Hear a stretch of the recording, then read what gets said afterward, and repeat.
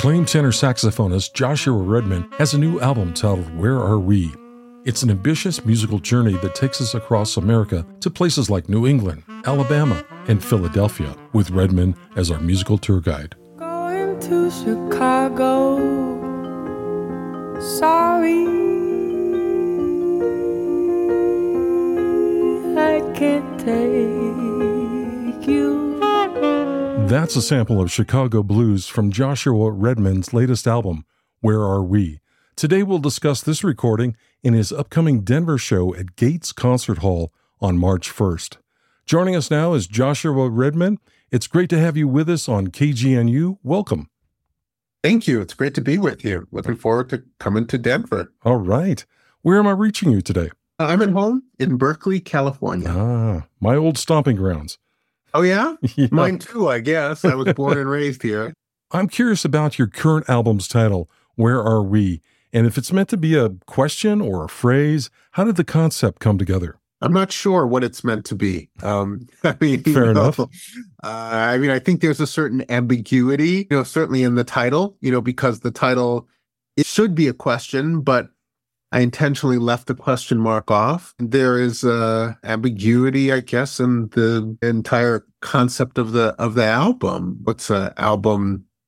Well, on the surface concept is that it's, kind of an album of songs about places in the United States, which is definitely not a revolutionary concept. It's been done before and probably far better than I did it. What inspired you to come up with this theme for this album? Well, initially it was just kind of a way to get started, because when Gabrielle Cavassa, the vocalist, when Gabrielle and I decided to make a record together and started planning and searching for songs, it was just such an overwhelmingly vast landscape sea of possible material that I kind of was like, well, here's a concept to just kind of like help narrow our choices a little bit. I didn't necessarily think it was going to stick around. I thought once the creativity started flowing, the concept might disappear or at least fade to the background. I think concepts are always better when they're in the background, if existent at all. But this one stuck around. And in the end, certainly we're not making any definitive statements about America, but I think that there are some questions and some juxtapositions there on the album that, it's kind of a meditation in a way. Yeah, I like it. This is your first album on the Blue Note label and the first to feature vocalist Gabrielle Cavassa. Let's listen to a track called After Minneapolis. Can we feel that distant light? Does it breathe?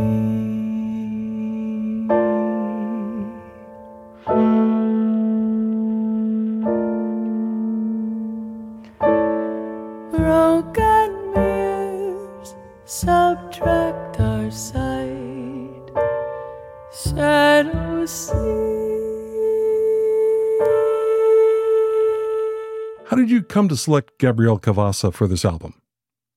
Well, I don't know if I say I selected her. I guess we self-selected. We selected each other. This has been a very unusual musical journey for me. A very fortuitous and fruitful musical journey, but it didn't unfold the way a lot of my musical relationships and collaborations, it tends to be like, I'll hear a musician, meet them, play with them live, and then at a certain point we form a band together, and then at a certain point we decide to record that band. And in this case, this all started during the pandemic, and I wasn't working at all. I was just sitting on my butt at home, and I didn't know Gabrielle. She was here in the Bay Area, not in Berkeley. I live in Berkeley, in San Francisco for a period of time, but we never crossed paths. I had heard her name, but I wasn't familiar with her music. And my manager, actually, Anne-Marie Wilkins, she was in New Orleans. This was fall of 2021, and she was at some function, and she texted me out of the blue, and she never does this. And she was like, there's this woman singing, and she's absolutely riveting, and you should check her out. And it was Gabrielle, and I did. And then we started talking and decided to try to make a record together, but we had never met each other. We had never made music together. We didn't meet each other till in the flesh until less than a month before we actually recorded. So Wow. it was a very, so much was handled virtually. Is that possible to say? But in the end, it was a very, very real. I mean, the music making was very real. And I mean, we were all there in New Orleans. It was an incredible band. And it turned out to be a project like none other that I've ever done from a recording standpoint. And now we're, on and off the road for the next, for the foreseeable future together. So it's been a lot of fun. Great. I really think she complements your saxophone's tones just perfectly. Just a really nice blend. Oh, thank you. Well, she's got such a rich voice and such an expressive voice and such an emotive power in her approach. Those are, I guess, musical values that I cherish as well and try to get them in my sound as well. And I think we're both very sensitive and deep listeners, and we figure out how to complement each other. You cover John Coltrane's deeply moving song, Alabama, and the album has 3 songs with Alabama in the title. Can you talk about the selections and how they all differ? Yeah, in fact, it's actually only 2 songs. So it just had to be titled that way because of, honestly, publishing. Because it's basically a juxtaposition of Stars Fell on Alabama, which is the old classic American songbook standard, I guess, set in this mythical meteor shower. Maybe it wasn't mythical, but there was a meteor shower sometime in the 1800s, maybe in antebellum Alabama. And so it's kind of like the story of 2 lovers in a field of white, drawn to each other and, obsessively in love with each other underneath, in the midst of this meteor shower. So it's this kind of, hyper idealized, romanticized kind of American love song. And then, I wanted to juxtapose that with, a very different American reality, but also through the lens of the same state, Alabama. John Coltrane's Alabama. It was his meditation on the bombing of the 16th Street Baptist Church in 1963, which was a horrific terrorist act, but it was one that really galvanized, it captivated the nation and a source of organizing. It was an impetus for a lot of action in the civil rights era. Absolutely. There's 3 tracks on there because the intro quotes Alabama, and then we go into Stars Fell on Alabama, and then back into Alabama. All right. Really not to be experienced as one complete performance. Oh, that all makes sense now. Thank you.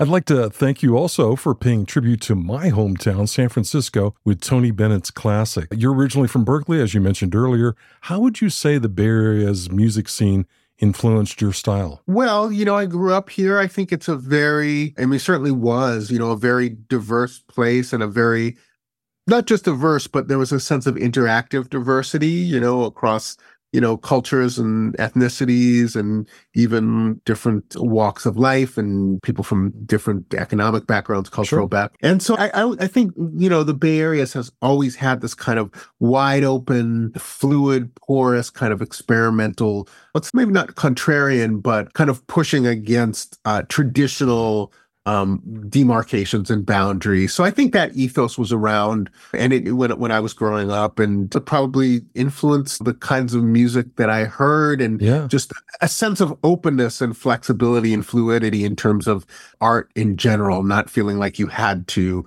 be associated with or beholden to one camp or one tribe. So with the album, is there a message or emotion you'd like the listeners to take away with them when they finish listening to the album? Whatever. I just hope they take something away. I really feel like with music, I do my best to put my all into it and to try to play as soulfully and honestly as creatively as possible. But then the music doesn't belong to me anymore. And I mean, it never really did. So there's not any, I hope that people feel something. I hope it makes them think if they want to think. I hope if they want to dance, they can dance. But hopefully there's something that touches them or provokes them or challenges them. But what that is up to them. It certainly touched me. I really enjoyed the album. Thank you so much.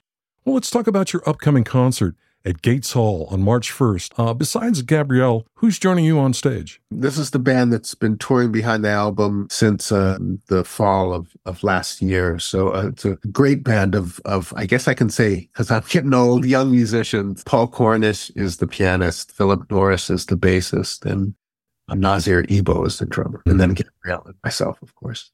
So what can your fans look forward to at the show at Gates Hall? some music, hopefully some good music, you know. We're going to be playing music from the album for sure. I mean, that's kind of the core of what we're working with, and it's songs about places, both in the United States. We've also been to Europe, so we kind of rolled in some extra songs for all the European cities. So maybe we'll pull some of those out. And, we're gradually, the repertoire is continually evolving and expanding. So, it will certainly be, the core will be the music from the album, but there'll be other stuff too, probably. Who knows? Some musical surprises to look forward to. For sure.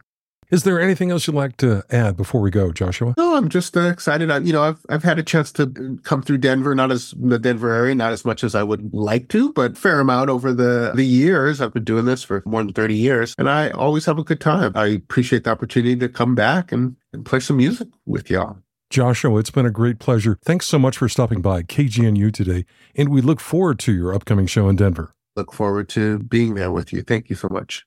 The Joshua Redman Group will perform on Friday, March 1st at 7:30 p.m. at Gates Concert Hall.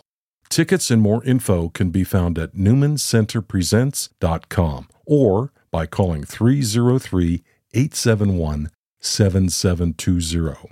This is Steve Roby for KGNU Community Radio. Thanks for listening.